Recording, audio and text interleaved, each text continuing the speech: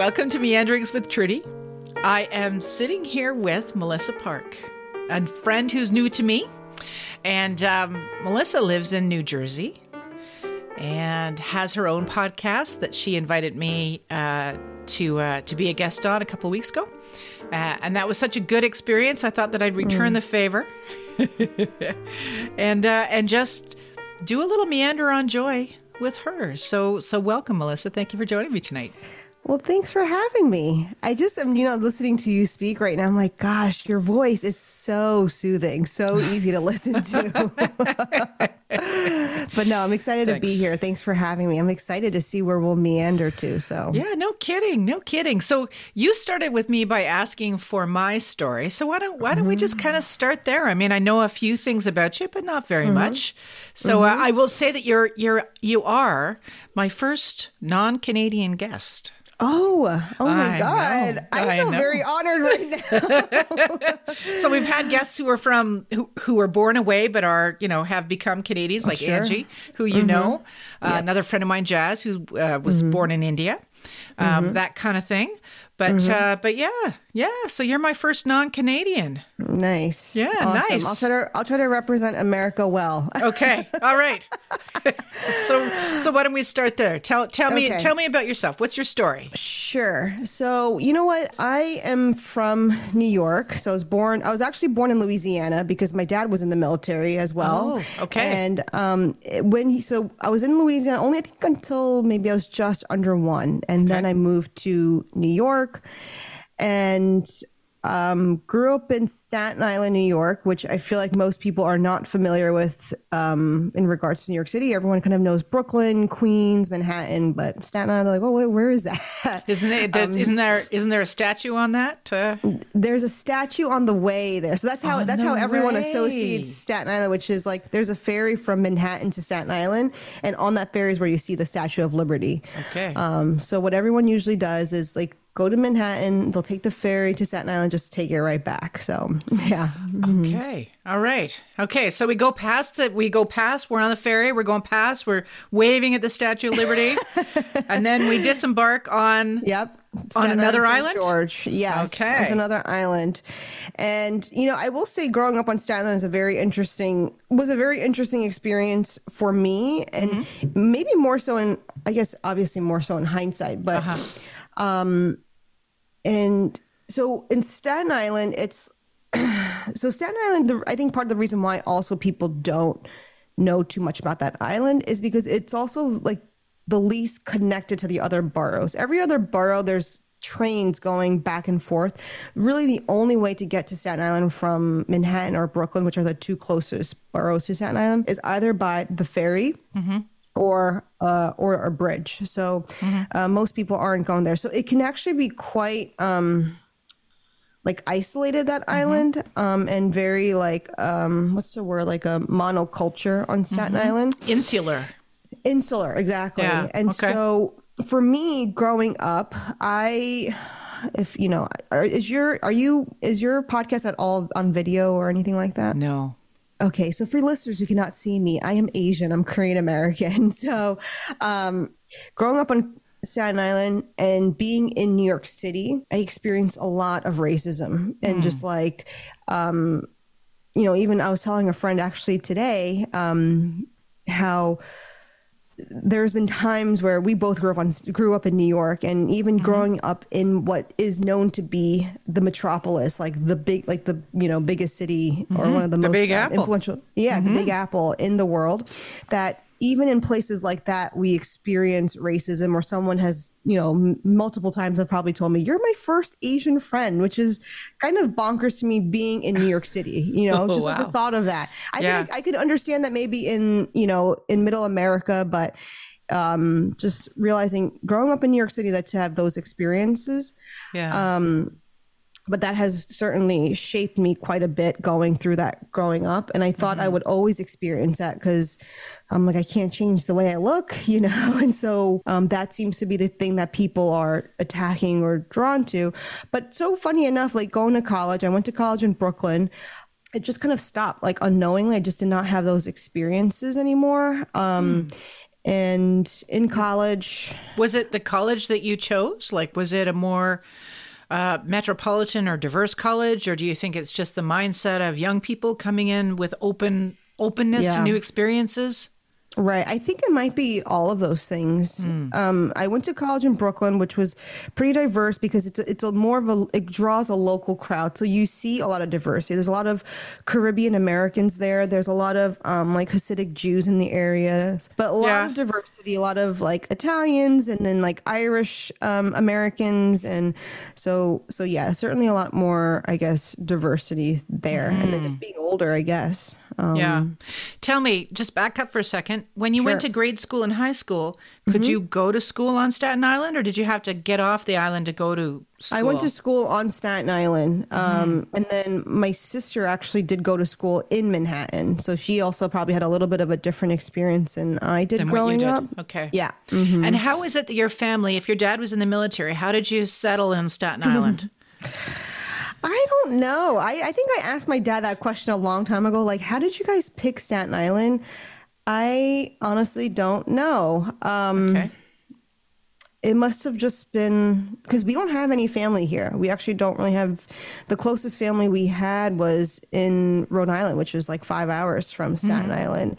So I'm honestly not sure how they picked Staten Island. Might have just been through one or two other people they've known, Koreans that they knew that lived out there. And so without being offensive, and pardon me if I am, are both your parents are of Korean descent?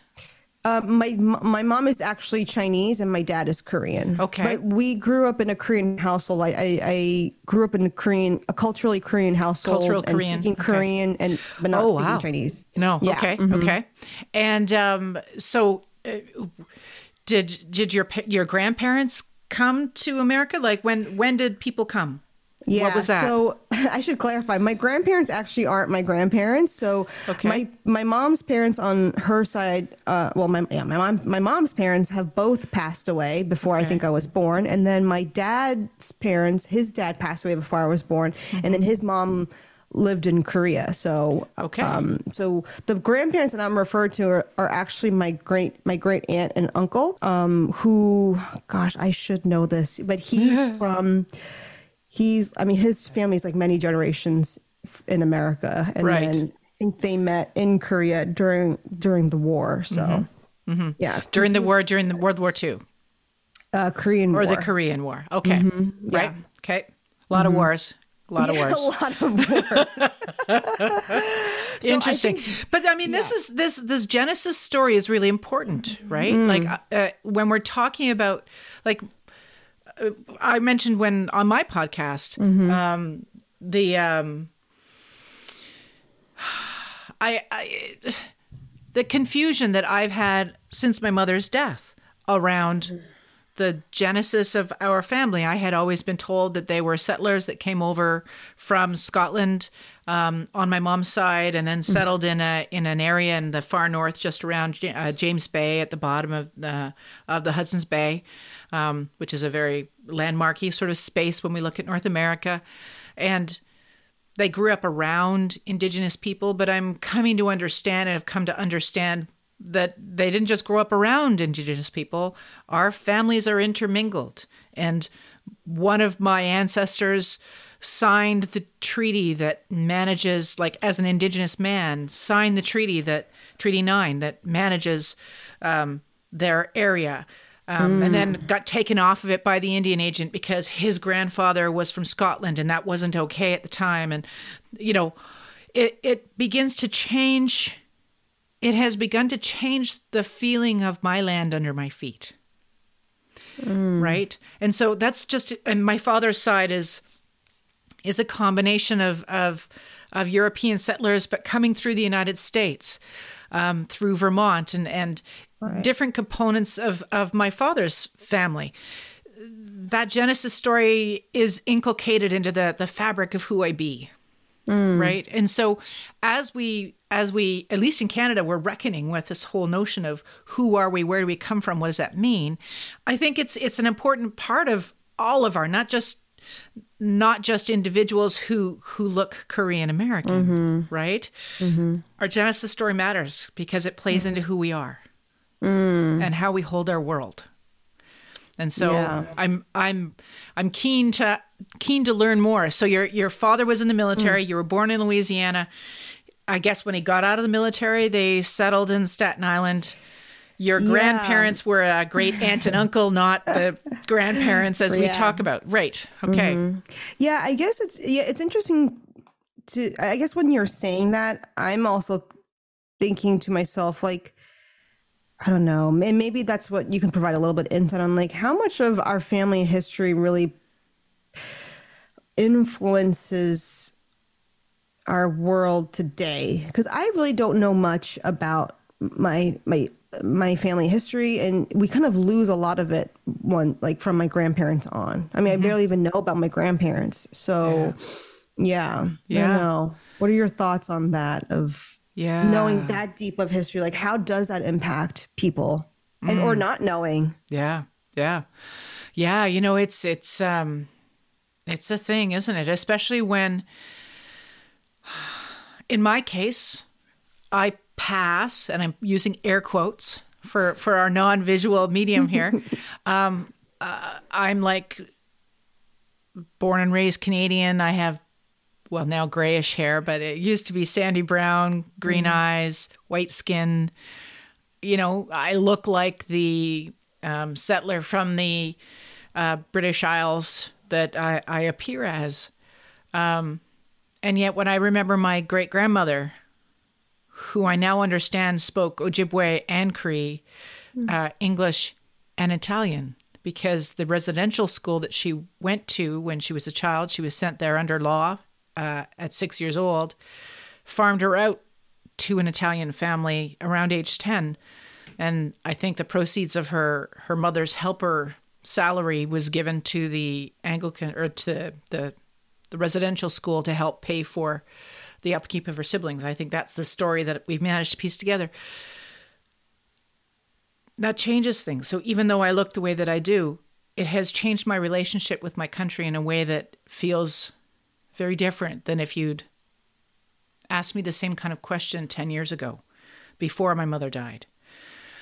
When you look different, quote unquote, again, air quotes, because certainly in Canada, we have a very diverse looking population. And I think in the States, there is too. There's always been this discussion, this difference between Canada and the United States, where one is a melting pot. America's a melting pot. Everybody becomes American. Canada's a mosaic. We keep ours, so that the hyphen is different. In Canada, you'd be Korean Canadian.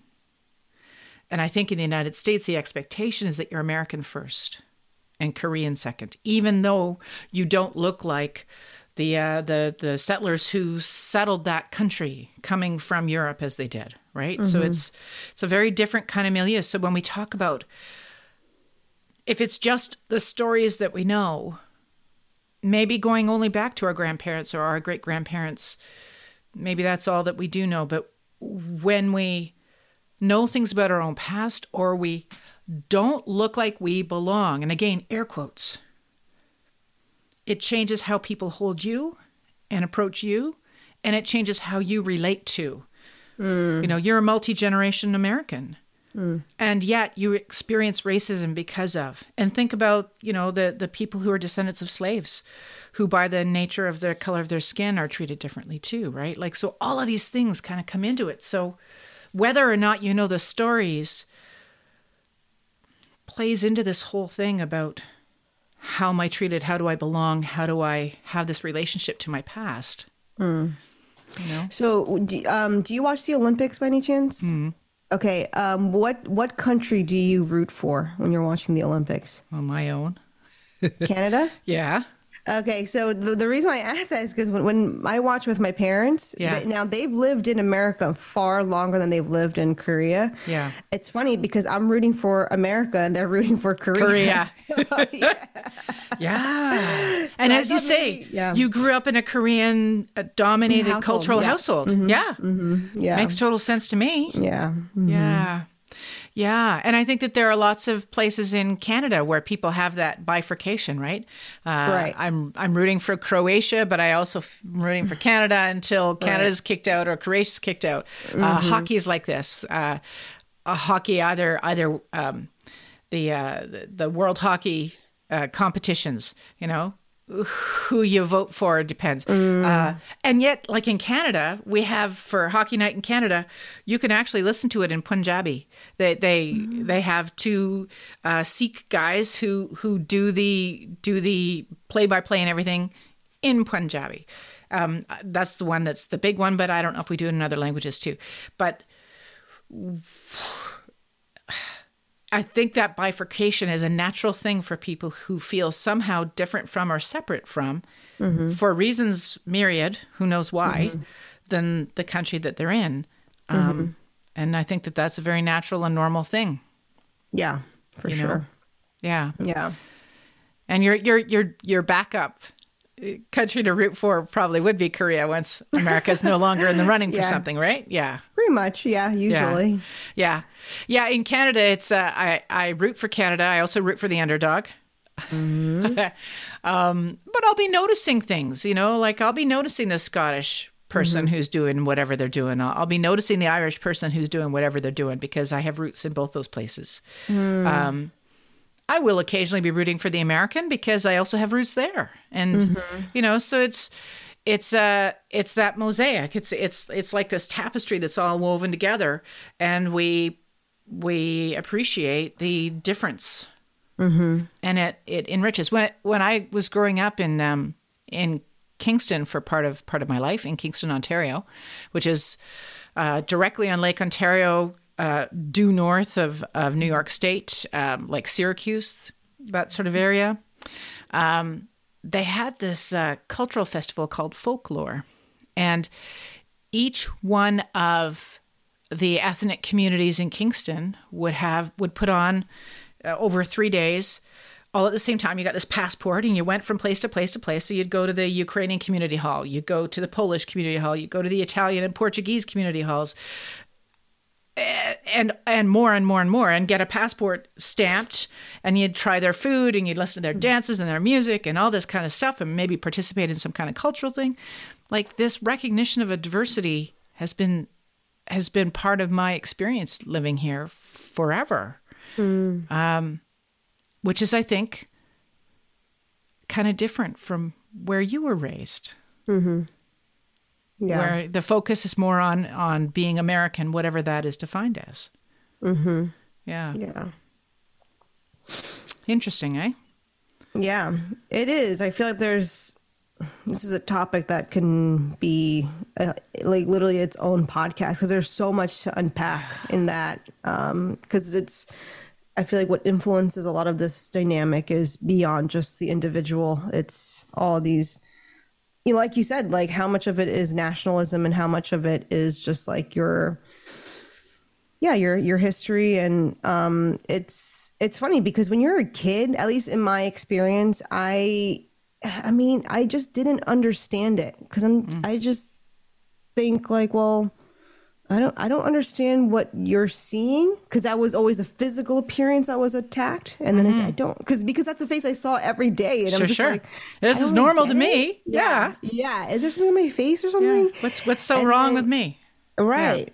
Yeah. And then watching, I, like many other kids, were growing up in America, kind of having this very similar experience, whether it's watching and loving the same TV shows, like people love Saved by the Bell, Family Matters, like these shows South we Park. All grew up on, South Park. And and like, you feel, you're just like enjoying yourself, and then it becomes this whole other thing. And I'm just like, I don't know, I don't feel different, but I guess, it's a weird experience, I guess. It's, yeah.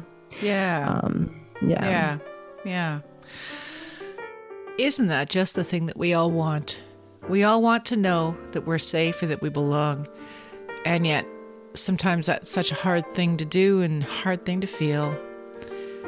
Thanks for joining us here on Meanderings with Trudy as I chat with my friend Melissa Park about her experience as a Korean American, and her life growing up. We're going to meander through other parts of her life, so I hope you'll stick with us. So when you went to college, this feeling of being a little different subsided a bit. I don't know if I would say it subsided per se. I guess so. Different people have different experiences with race, like how they interpret racism. So I think sometimes there is the response you'll have to that is like you just hate your culture. You hate that part of like I hate being Asian, and you want to try to act a different, they'll say act white or act white. American or something like that. Sure. And,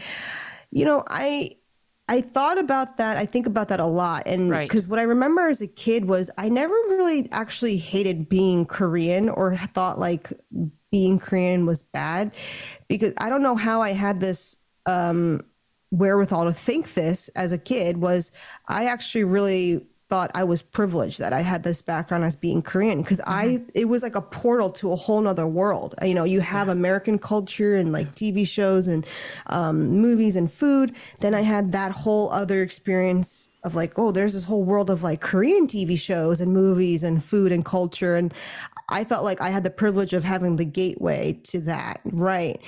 And so, I didn't necessarily hate being Korean, and I don't ever talk about. I don't know if I ever really. I don't really talk about this too much because I also don't like. I don't like,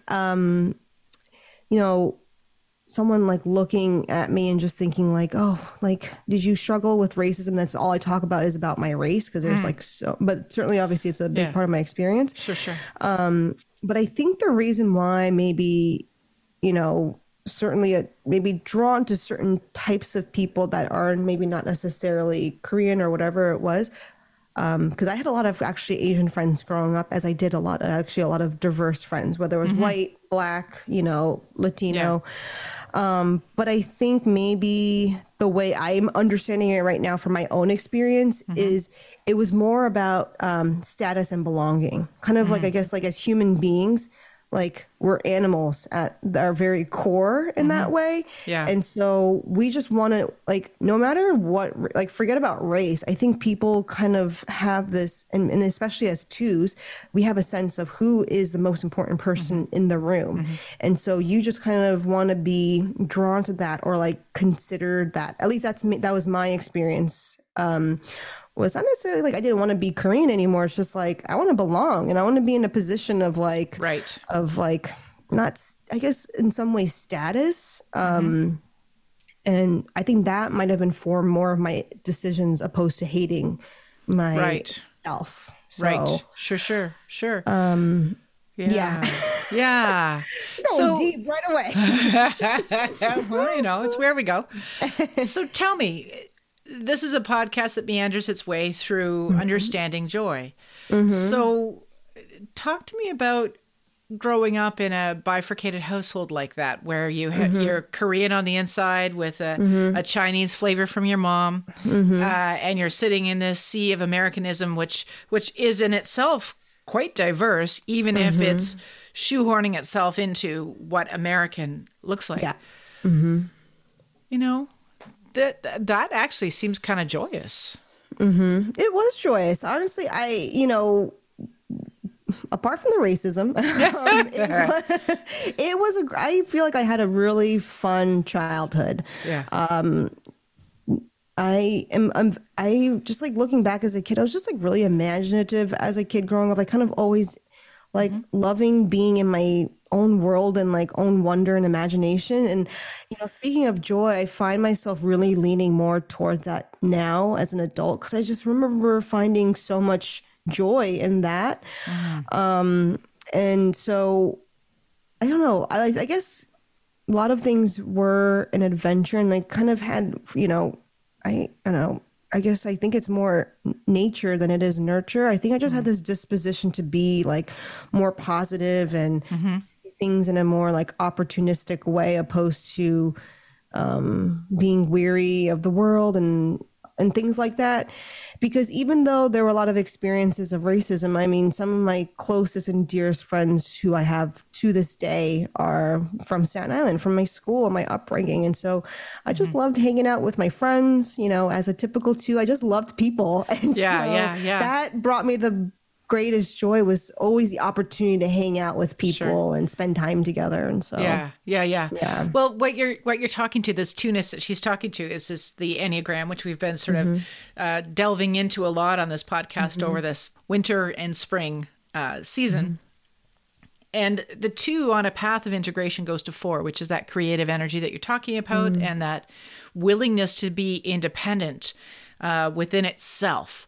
And you're also, I'm hearing like the theory goes that we integrate one way and we disintegrate another. I kind of believe that those lines to those types are available, both the pros and the cons of both sides. So I'm hearing a lot of strength in vision and sense of self, which is more of that 8 energy, which they say you disintegrate as a 2 towards the 8, and whatever. I do hear though that both of them kind of give you strength, but what probably it sounds like to me, most importantly, given that 2 is home base, is just there was a lot of love around you. You know, you had friends, you had a close-knit family. I mean, you moved to New Jersey. You told me a while ago to be closer to family. And so that senses, I'm sensing and feeling into this kinship and this sense of love and belonging. You know, everybody wants safety, belonging, and dignity. I can't remember how many times I've said that here. Safety, belonging, and dignity. We are motivated by those things. We seek them. We lash out when we don't have them. We feel threatened when we don't have them, because they're so important to our sense of well-being. And what I'm hearing you say is you had this sort of cradle of support that was there for you, that enabled you to stand in your own space. Yeah. I mean, I don't know what you think about this, but I think I was just talking with my sister about this too, which was, I think throughout my life, I don't credit this really to myself. I really just feel like I was born this way, because I felt like this as a kid as well, which was, I feel very lucky. And I say that even where I had a pretty rough upbringing, which was, you know, I have parents who are immigrants who were trying to make their own way in this world, which was very stressful in itself. But my father was also diagnosed with a kidney disease where he lost a kidney both of his kidneys. And so that was a whole thing in itself, which was, now my dad is kind of going through this very, you know, impactful life experience where he was a young man who had all of this like strength and gumption to like make something different for his life and his family. And then to be hit with this medical diagnosis, which is now have forced him into early retirement and really changed his life in the way that he really couldn't work as much or do a lot of things. So I grew up with like someone who was always a patient and things like that. Yeah, that's hard.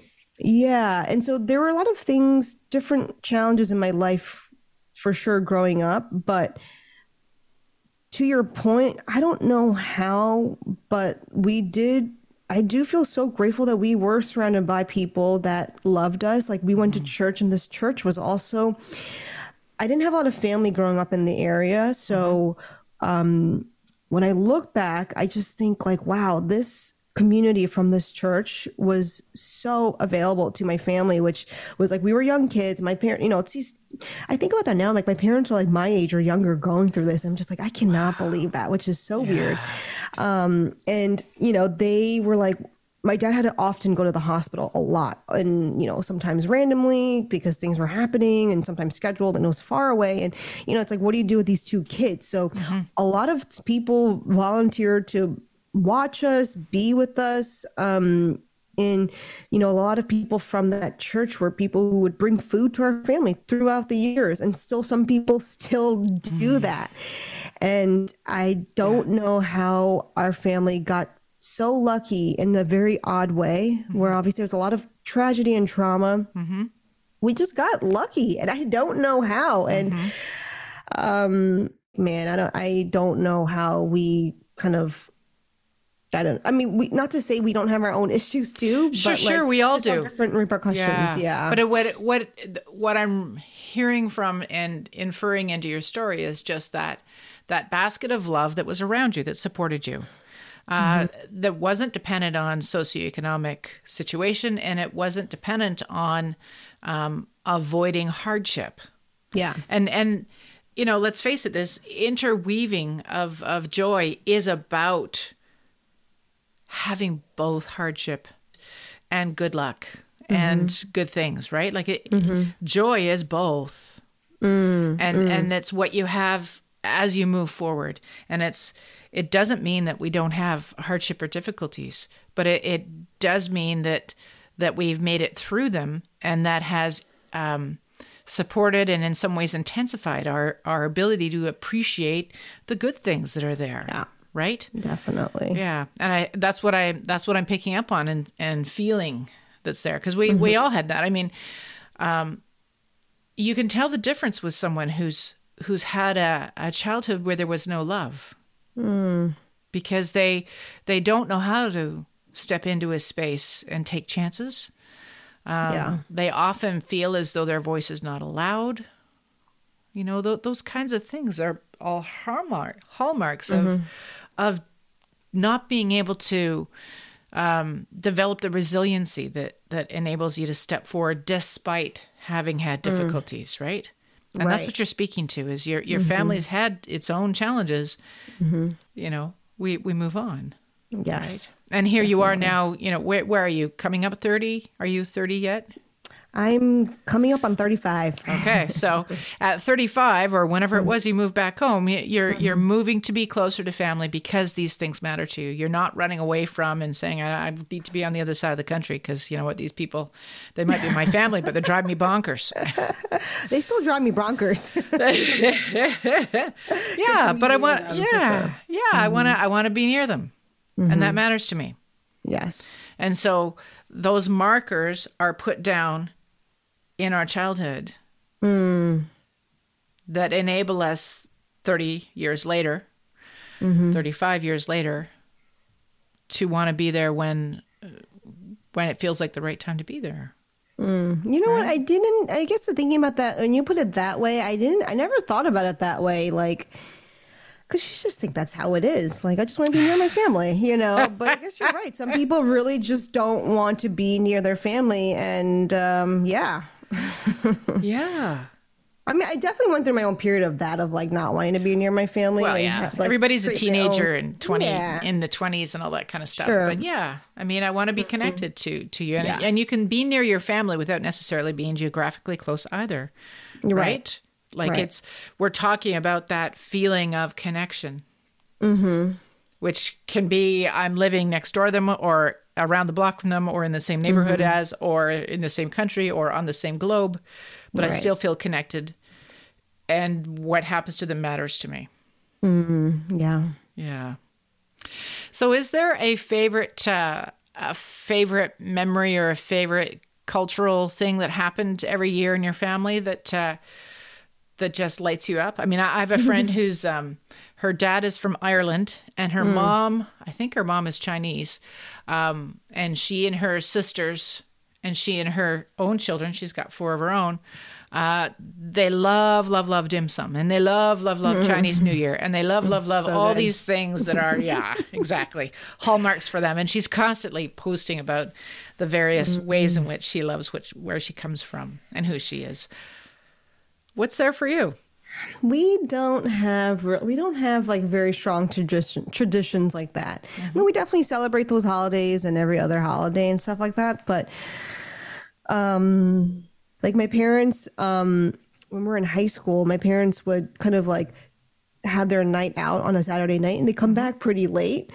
And it was just me and my sister in the house. And we talk about this to this day of like how, oh, that was so nice. We just had a quiet house to ourselves. We didn't even do anything. We just wanted to like watch TV together, and it was just like quiet and peaceful. I still remember like how that feels, being alone at home. And what I would love to do, which was probably strange, is clean up. I love to like clean, Tidy. get the house organized, tidy. And then I love like relaxing after it's all tidy. Yeah. So that's so it's no wonder that you have this side hustle, as you call it, in organizing, right? So Right, yeah. so that joy of putting things to right was there in you at an early age. Yeah, for sure. Yeah. Yeah. What does it feel like? Can you Can you describe it? Like if you close your eyes and just feel back to that little girl who would just tidy things up because it felt good. What is that like for you? I think because there was so much going on in the household, and again, to my parents, two of these people who are trying to like figure things out, and so much was going on in their own individual lives that they were trying to figure out and process. Mm-hmm. It was at times a very like intense household. There's just a lot going on inside, and so when I think back at that time, I just remember feeling like peace and like rest. And it was just like, I don't know, comfort, I guess. Yeah. I still remember like the bed, just like sitting at the end of the bed. I'll watch SNL, Saturday Night Live, or watch Titanic for like the 1,000th time. I love that movie. And it was just like peaceful. It was just like quiet. And I just really liked that. So, yeah. Because when we talked on your podcast, when you interviewed me, we had a little bit of a exploration around the struggle that you were having with converting or understanding what it is exactly that lights you up about the organizing business that you're trying to create. And then you sent me an email subsequent to that said, what I offer to people is the opportunity to create, how did you put it? Like more space and coherency kind of in their space and in their lives as a result of the organizing. Yeah.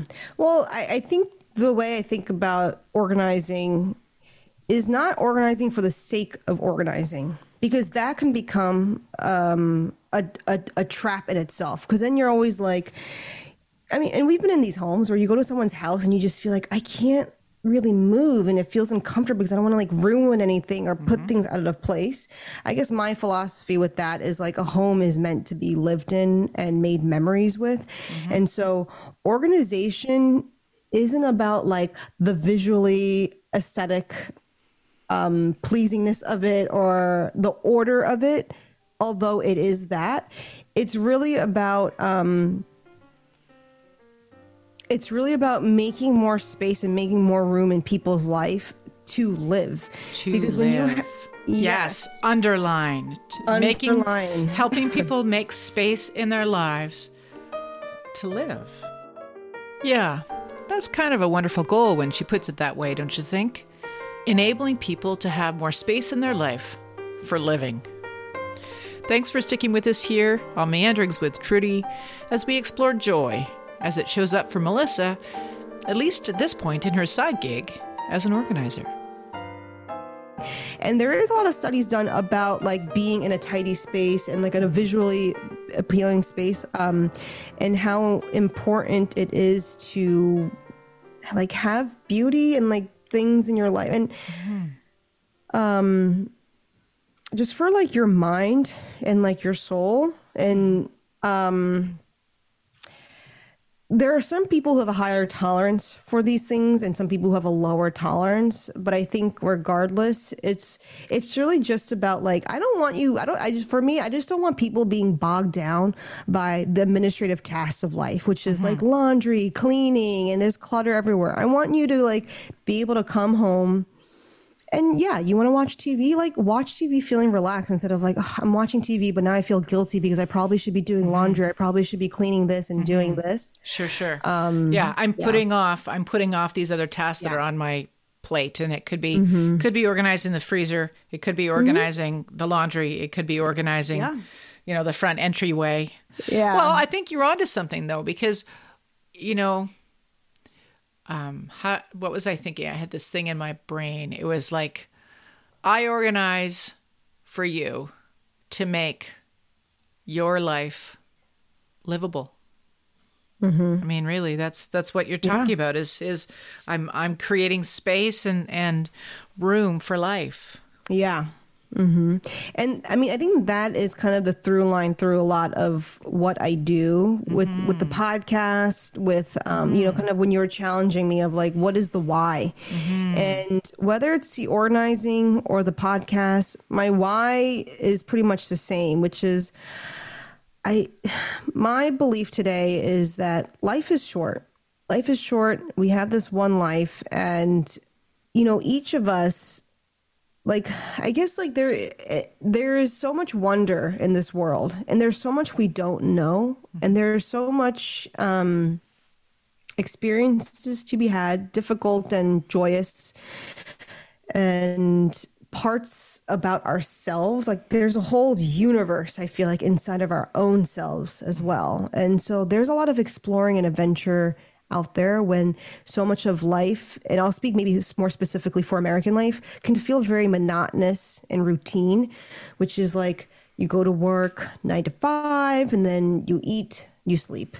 You go to work, you eat, you sleep. And and then you just live for the weekends is kind of a lot of people's mantras, and a lot of times we're asleep at the wheel. And I think with organizing, the vision behind that for me is like, hey, your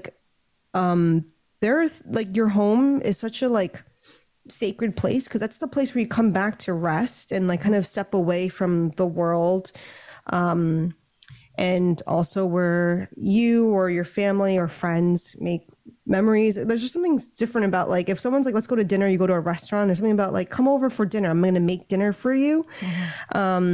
And so much life happens in a home. But I see so many people bogged down by the clutter of like too many things I got to clean. And then with the podcast, I think what I hope when people listen to my podcast is that it encourages people, or at least inspires people to think like, maybe it doesn't have to be this way. Because so many of us are taught, we hear some sort of a message that we're supposed to be a certain way. We should be a certain way. We should live our life a certain way. And, like each person is so unique in who they are, our experiences, and what we have to offer.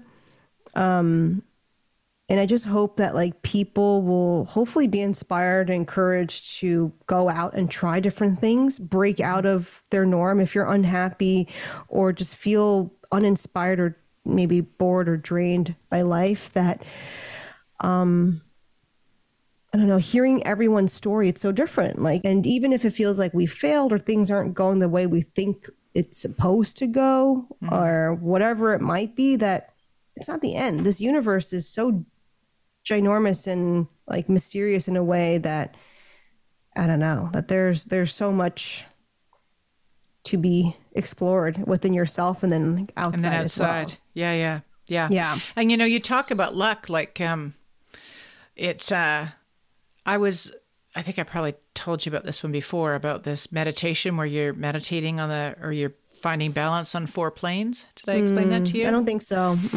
Well, it comes out of the Strauss Institute in California, and it was taught to me by a woman named Stacey Haynes.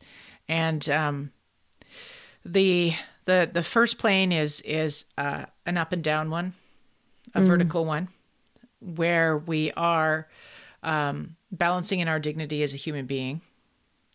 The second plane is sideways, widthwise. If you spread your arms out, it's the space around us, but it's also the space of community, the space of all living things, and that recognition of our connection to others. The space behind us, we don't think of our back body very often, but the space behind us we can also balance on or balance into. And that has 2 parts. One is our evolutionary biological 3 billion years of history. And when you think about that, for you and me to be here and all the people who are listening now, absolutely every single biological cell split had to be perfect for us to exist now.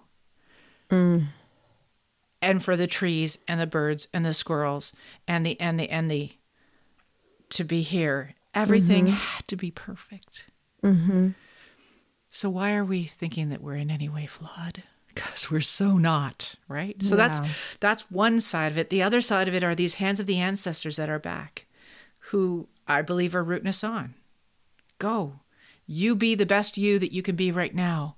And then when you die and your energy goes back into the world, then your hands will be added to ours, standing at the back of the next person to whom we are connected, right? And that could be our own ancestors, or it could be the world and all of the others. So that kinship that goes back to our second plane, right? Then the final plane is our commitment going forward. So understanding but not leaving behind, balancing in our dignity, balancing in our sense of connectedness, balancing in our connection to our past, both biological and ancestral. In this moment, what am I committed to? And what you're talking about in the things that you're doing now as a 35-year-old woman, what do I bring to this world, right? And right now you've been talking about the wonder of being in this place right now. And how do we create more space so that more people can experience that? And you're bringing that sense to them through the cornucopia of people that you've interviewed in your podcast, but also through your side hustle of helping them to create space so that they can live fully. Right? And so you're bringing them wonder and spaciousness and curiosity so that they can live to their fullest potential. Yeah. Those are pretty good things. Yeah. And I think kind of like what you were saying, what was the three things? It's like love, belonging, and safety, belonging, and dignity. Safety, belonging, and dignity. And dignity. Yeah. I think that's where, I mean, like, yeah, that's where you need to like catapult off of. Because if you don't have safety, if you don't feel dignity or belonging, how could you feel the maybe freedom necessarily to explore and be curious? Absolutely. Yeah. Try something new. Walk off when you start a new business, even if it's a side hustle, you're still stepping off of something and jumping into an unknown, right? Yeah. Who's going to want to buy it? How do I get in touch with them? Why would they pick me over someone else? How are they when I'm done? Are they satisfied? Are they happy? Will they give me a good referral? Will they, all of that is unknown and uncertain. Yeah, for sure. And, maybe for you, like, where does your resilience or perseverance to like keep pushing forward, even though we've only spoken about like a few of like the particular challenges in your own life, which I'm sure there's more that you didn't share, but like that I don't know. Have you thought about like, why are you even to this day able to keep pushing forward while maybe some other folks might have a harder time with that and might feel stuck? It's a good question because, I don't feel like I always had that push forward kind of thing. I mean, when I was I spent 7 years home with the kids. I think so. Each one of the things that I did, it just felt like the right thing to do at the time. When you and I were, when you were interviewing me for for your podcast, the podcast is called Making Way, right? And we'll have a link to it in the episode notes. When we were talking about that, you were asking, what was your plan? How did you plan this life that you've got? And I laughed at you. Not very kind to me, but it's like, nobody has a plan. Right. No, we just live.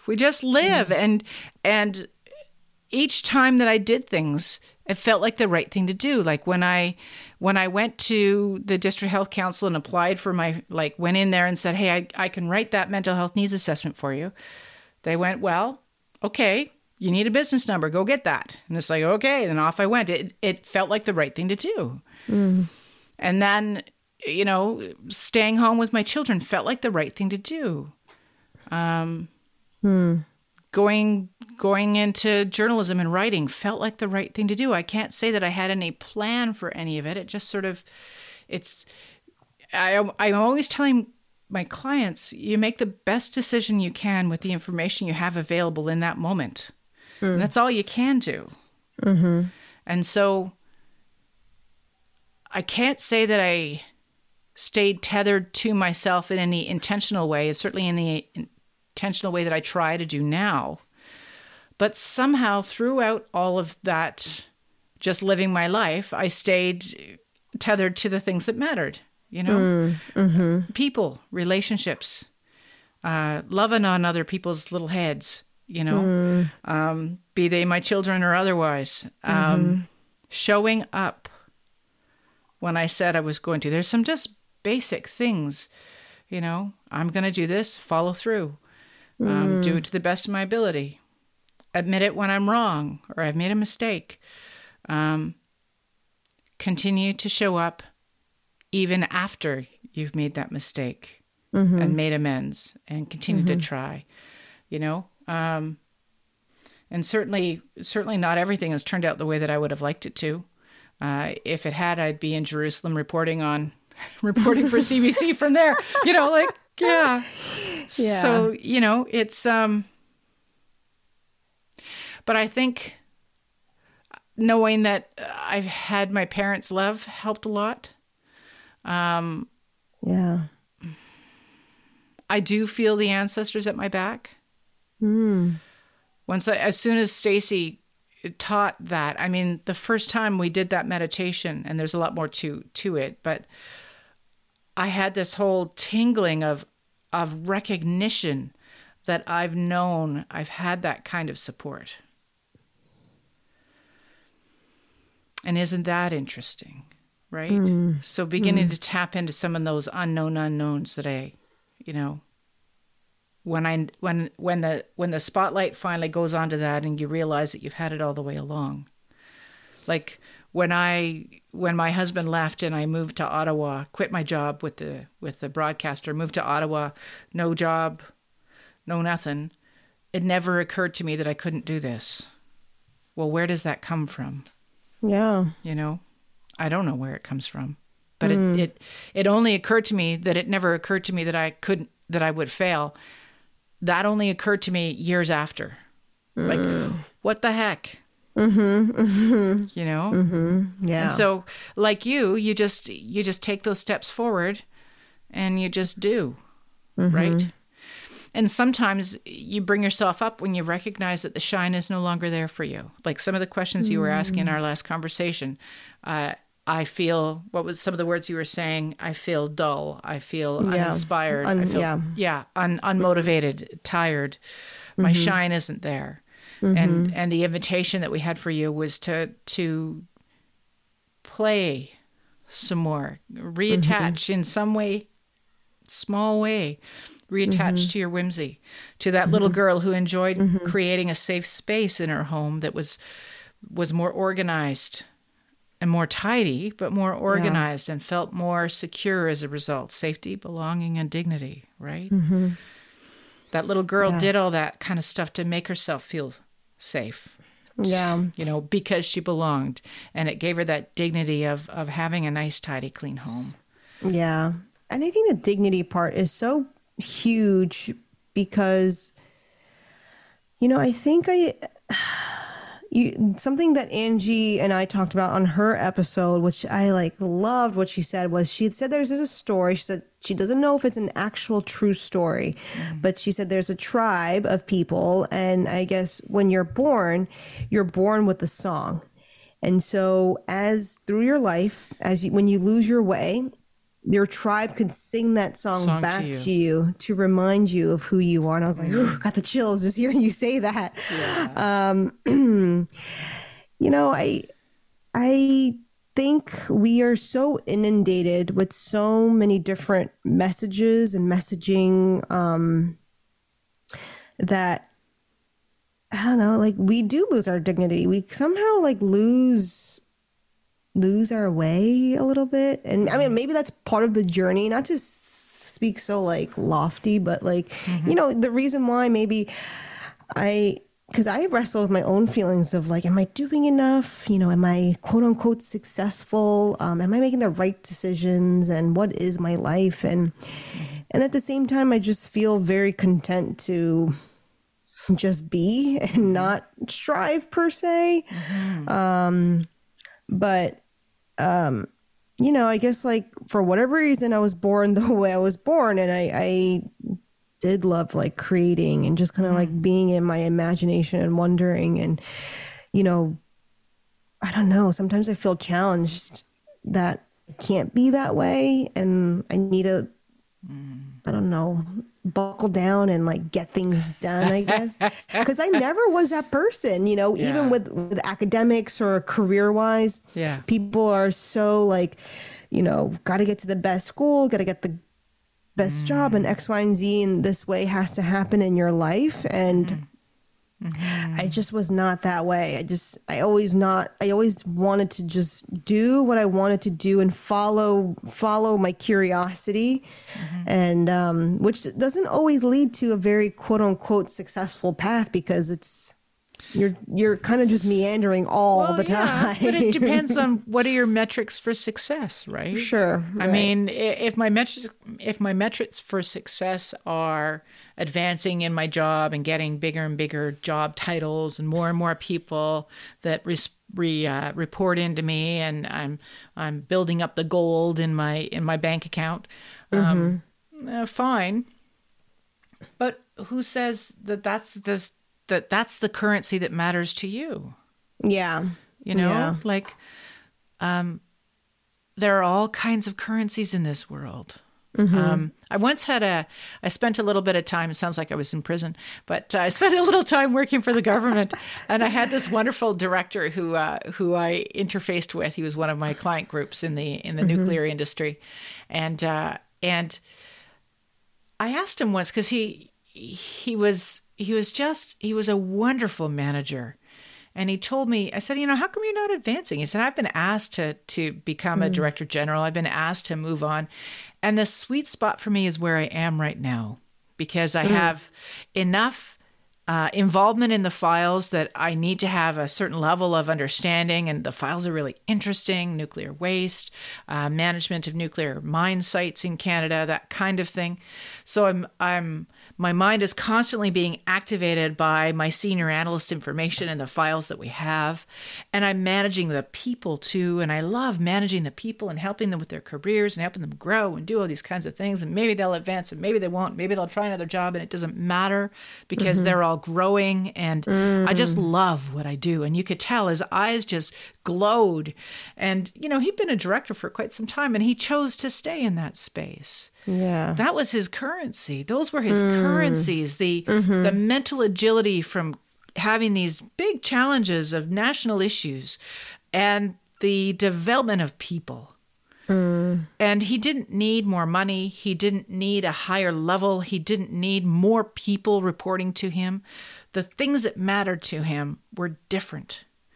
And that's a government environment, but it's the best example of somebody who really their currency was different.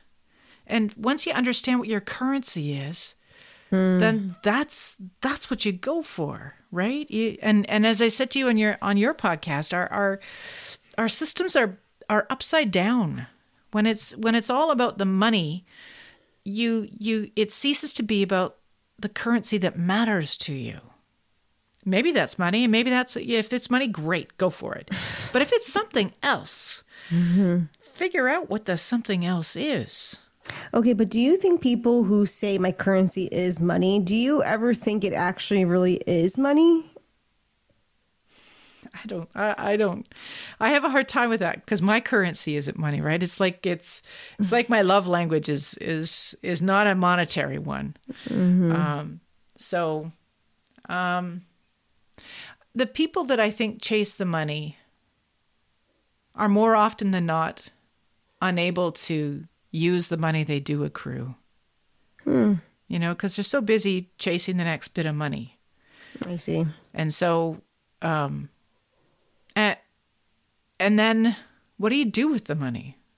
Other than add it up, what do you do with it? As you say, you could buy bigger houses, you could buy more cars, but towards what end, right? In the end, it's just stuff you have to organize. You have to hire somebody to come and organize for you. Like, why? It's fine by me. It's fine by you, exactly. Yeah. But, really, towards what end? Towards what end am I doing this? Yeah, and that question isn't necessarily to put a moral value on anyone who has that answer. I think that's fine too. I guess for me too, I am curious. Like, when someone says that, I'm like, I really wonder what that actually means. Like, because I don't know, do people value, yeah, I don't know, because money is just money is an object, but it's also obviously a lot of other things like power, status, whatever. But I don't know. It's always curious when people when people do say that. I'm always like, well, what do you actually mean by that? Because that seems different than it would be great. What a great PhD topic, eh? To interview people who say they're motivated by money. Let's talk about what does that actually look like for them. Maybe it truly is. So tell me, how does getting more money give you joy? How does it prove your success? What is made possible by having it? Other than buying things that you don't have time to enjoy because you're still pursuing more money. Yeah. How does that satisfy you? You know, it would be an interesting discussion, right? That is interesting. I'm like, things are like percolating in my brain. I was like, ooh, because New York City is like the perfect place to have that experiment. This is money. Yeah. Money is like the highest value here, like the hustle, you know? So we need to have meaning in what we do.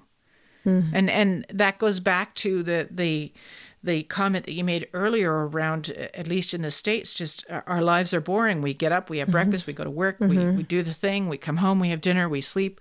And where's the living in here? Well, the living is put in on the weekend between loads of laundry and washing the kitchen. Right? So how do I make it more? What is my currency that matters? And it's not just financial. There's something else that's there. Shall we park things here? Sure. Okay. This was really lovely. We should do this again. Was nice. We should. Yeah. This was fun. I like this format of like, let's just see where things go. See where things go. That's why it's a meander. Pressure. That's right. No pressure. Yeah. So if anybody has any comments that they'd like to share or thoughts, shoot them to me at meanderingswithtrudy@gmail.com. And we will definitely have a link to your podcast in the episode notes and anything else that you want to have us look at.